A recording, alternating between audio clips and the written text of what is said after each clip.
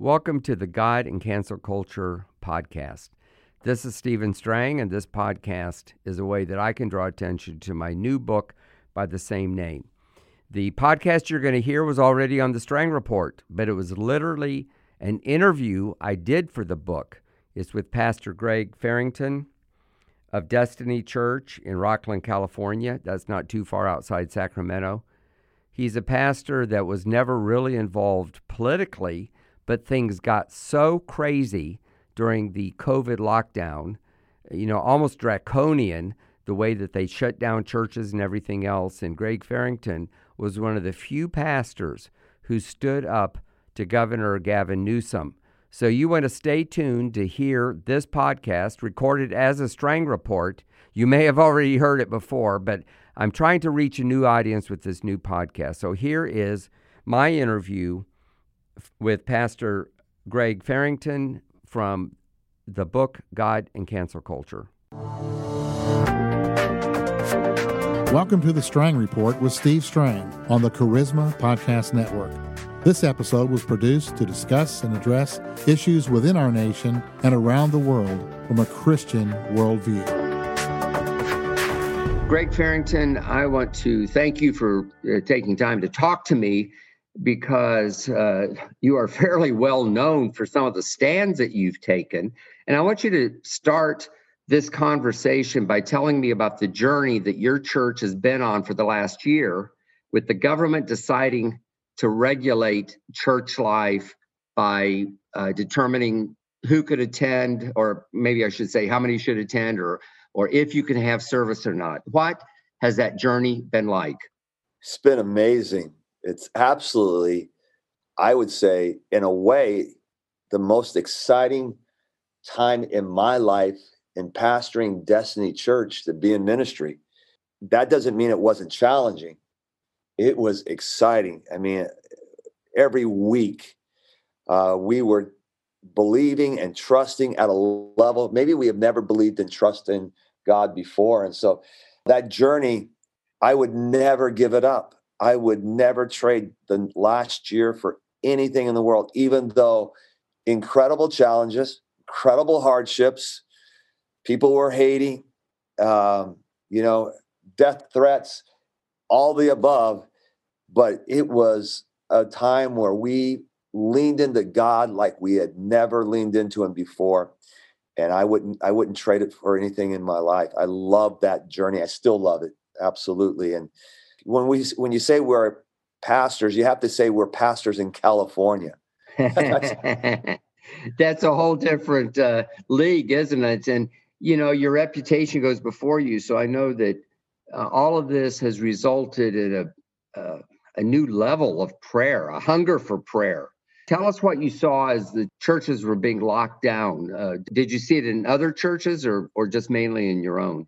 Well, it would seem like there were just little pockets of churches, I would say more than in Southern California than Northern California.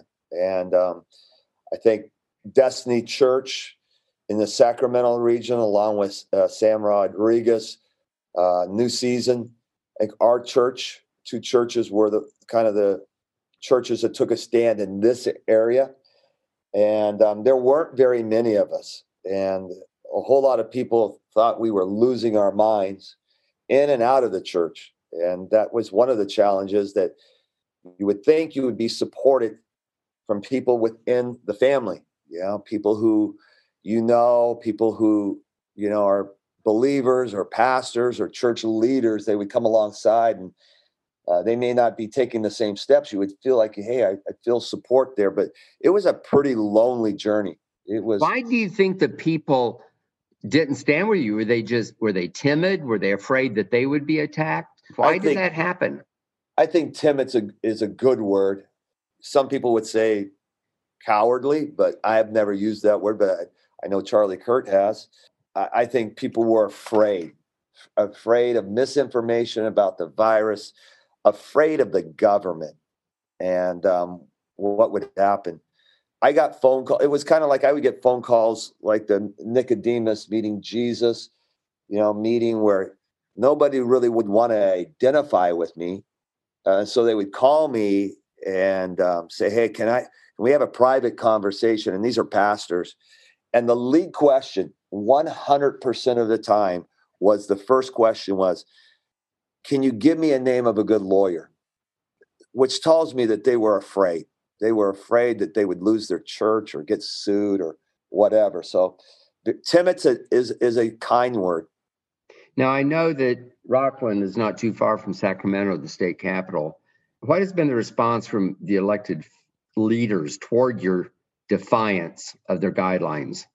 It's interesting that, we were just at the state capitol on Tuesday reporting SB 397, which is Religion is Essential Act. And we spoke on the state capitol. Here's the deal. The government, our governor would be probably the person to name because he made executive orders, would not even acknowledge the faith community. Never even, we continue to ask, we would love to meet with you. Nothing, zero, no response, no even acknowledgement of our existence. That's amazing. And I know this has affected you personally. What kind of journey have you been on personally as a leader? And what are the difficult bridges to cross when you've had to engage in civic life? I think the most difficult, I think, decision was to open the doors when our, state and actually the whole United States said you can't have church. And so we were going to be good citizens and slow the spread. That's what we were supposed to do. And we did that. But about 8 weeks into the, shutdown, me and my wife said, we have to open up the doors of this church. It doesn't seem right to us. And we did it with there was a certain level of anxiety and fear because we didn't know everything. We were listening to the media and there was fear, there was anxiety. We did everything we could to protect people. When we first opened the door, spread people out, everything you can imagine. I know we were way cleaner than Costco ever was. And we all know that, the virus only showed up at churches and never at Walmart or anything like that. But opening the doors of the church for the very first time, that was a very traumatic day. But also, I can't tell you what it was like when I stood on the stage after the church doors have been shut for 11 weeks. And I just said, welcome home. Welcome to the house of God. Let's worship God. And the place erupted, just erupted. It was one of the highlights of my life.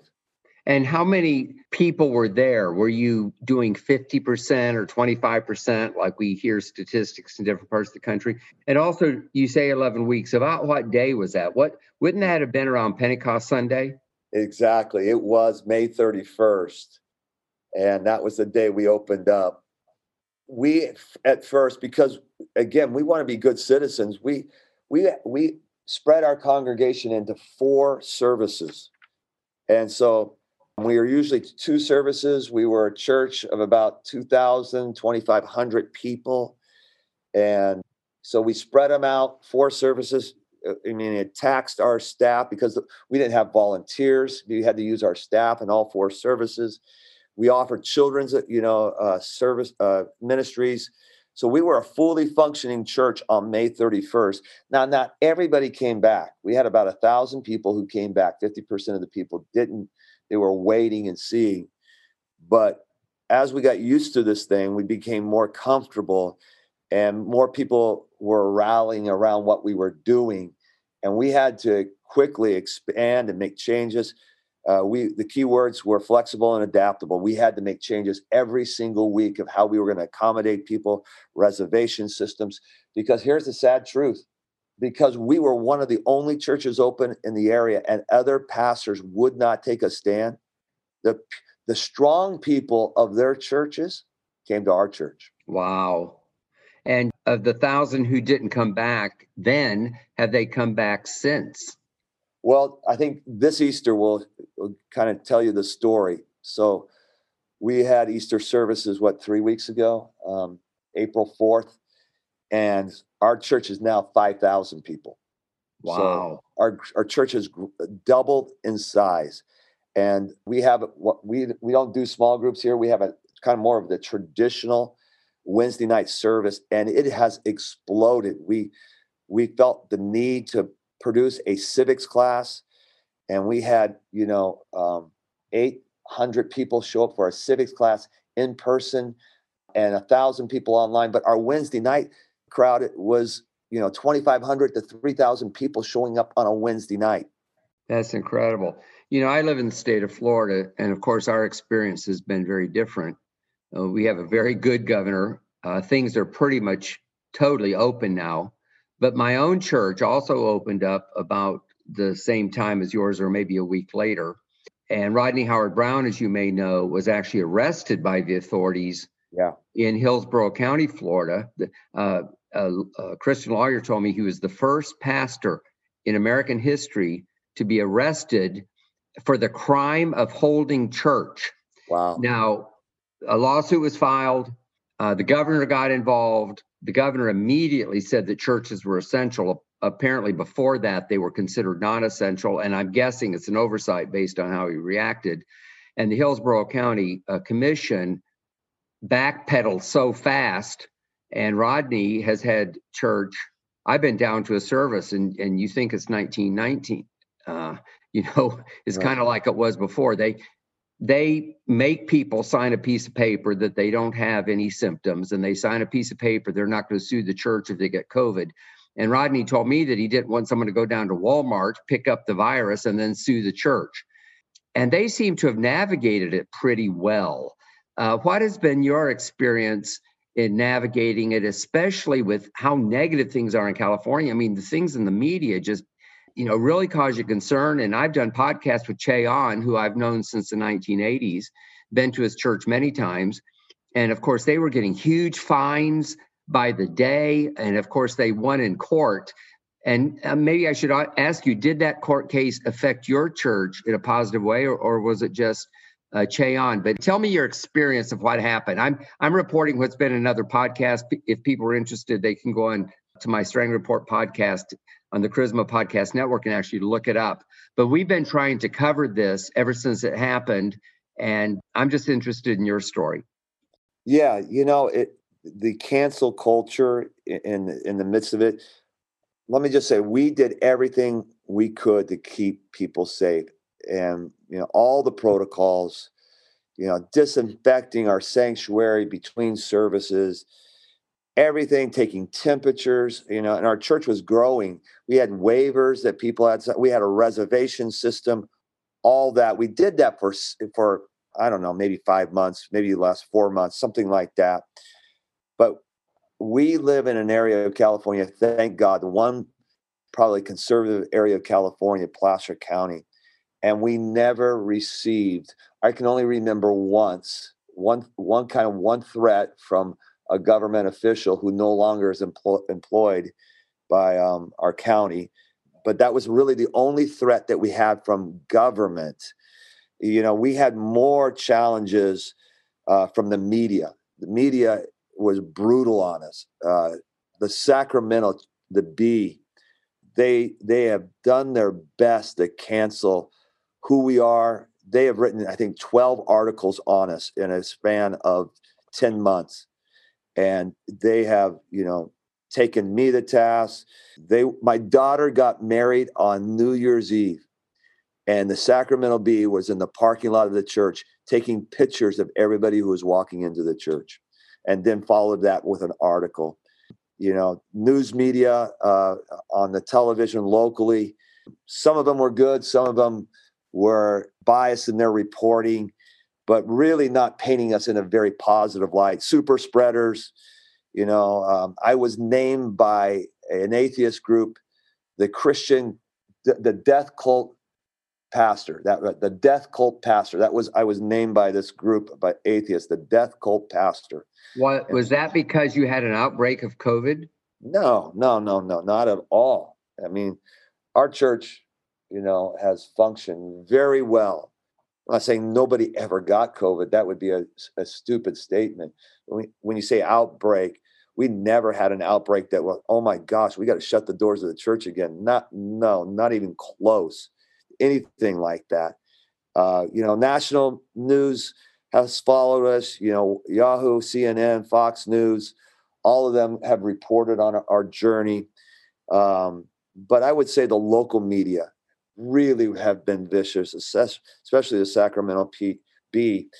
And that led to us being protested on 3 separate Sundays by a group that is associated with Black Lives Matter. They came on the street that we were on, blocked traffic, bullhorns, just all kinds of profanity, chased families up and down the streets as they were coming to their car, threatening them, threatening me and my family, death threats, and they tried. Didn't the authorities come to your rescue? Yeah, they did. On one particular Sunday, they decided they were going to breach the lobby of our church, and we have a phenomenal safety team, and we created a human shield. I was inside preaching and didn't even know this was going on. It was during our second service, actually giving an altar call where over 100 people gave their hearts to the Lord. And at the same time, we've had this group trying to breach the lobby of our church, and our local law enforcement, Rockland PD, showed up in riot gear and had to move them off our property. Wow. That's just incredible. In fact, it kind of leads to my next question about what's going on in the church in California now, and what do you think is ahead for churches, concerning the spiritual atmosphere and what's going on in the public square? Yeah, I think 2 things are happening. I see a remnant church that is being birthed in this moment right now.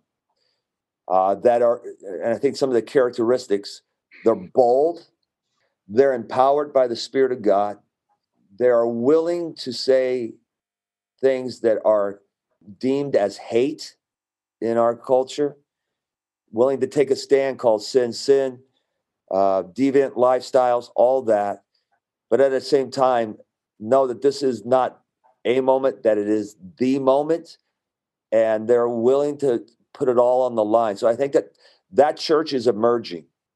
But I would not say that he's even close to being the majority. I would say it's a very small minority.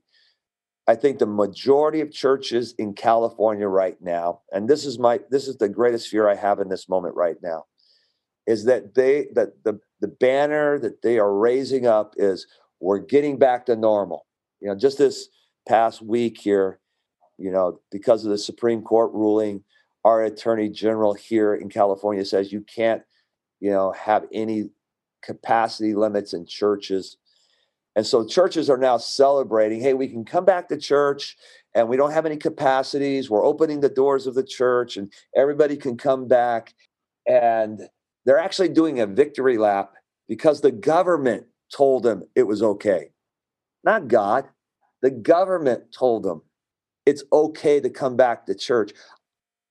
That just sends shockwaves up and down my spine. And here's the other thing, that we're going to get back to normal. Come back to church and we're going to get back to normal. God forbid that we ever go back to normal right now. We can't go back to normal. Look what normal got us. The easy, fun church growth strategy.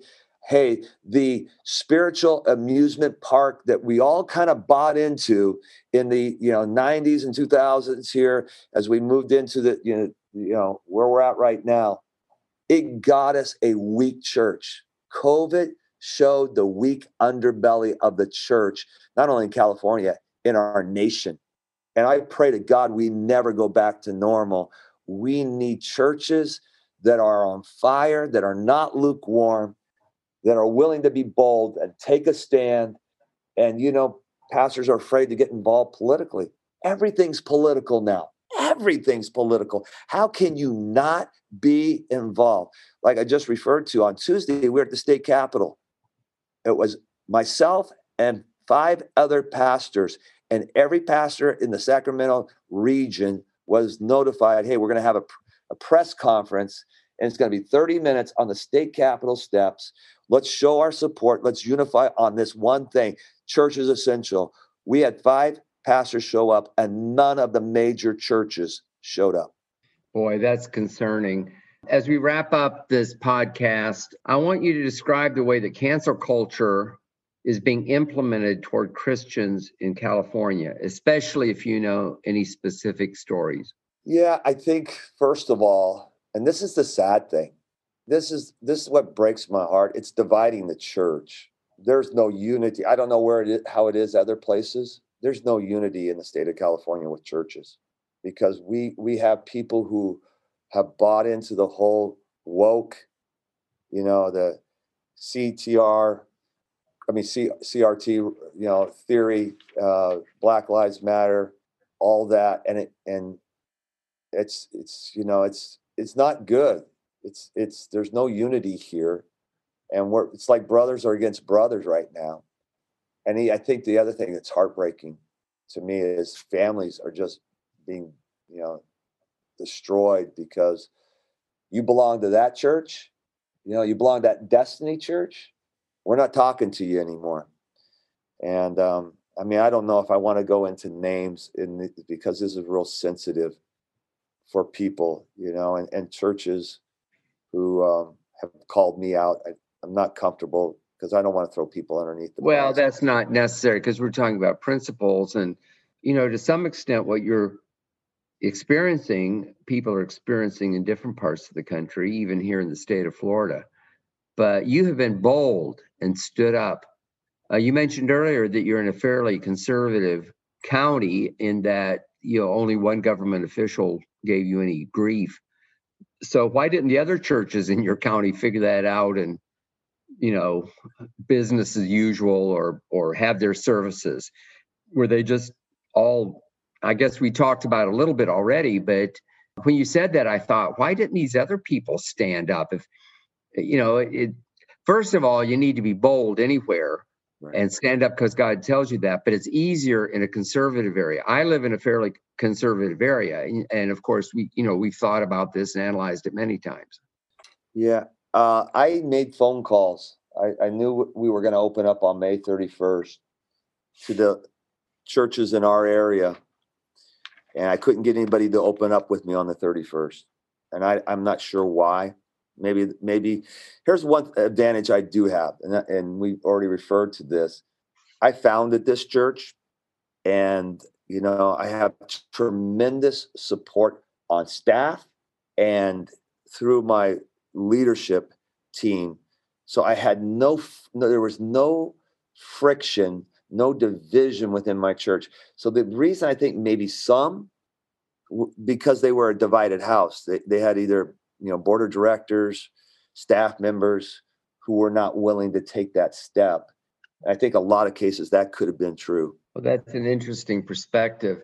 And the last question is, tell me about some of the strategic partnerships that are forming between elected leaders and spiritual leaders in the state of California. Yes, Senator Shannon Grove here in the state of California. She's been who I did a podcast with. She's wonderful, in my opinion. Yeah, we had her speak at our church, and her kids attend here.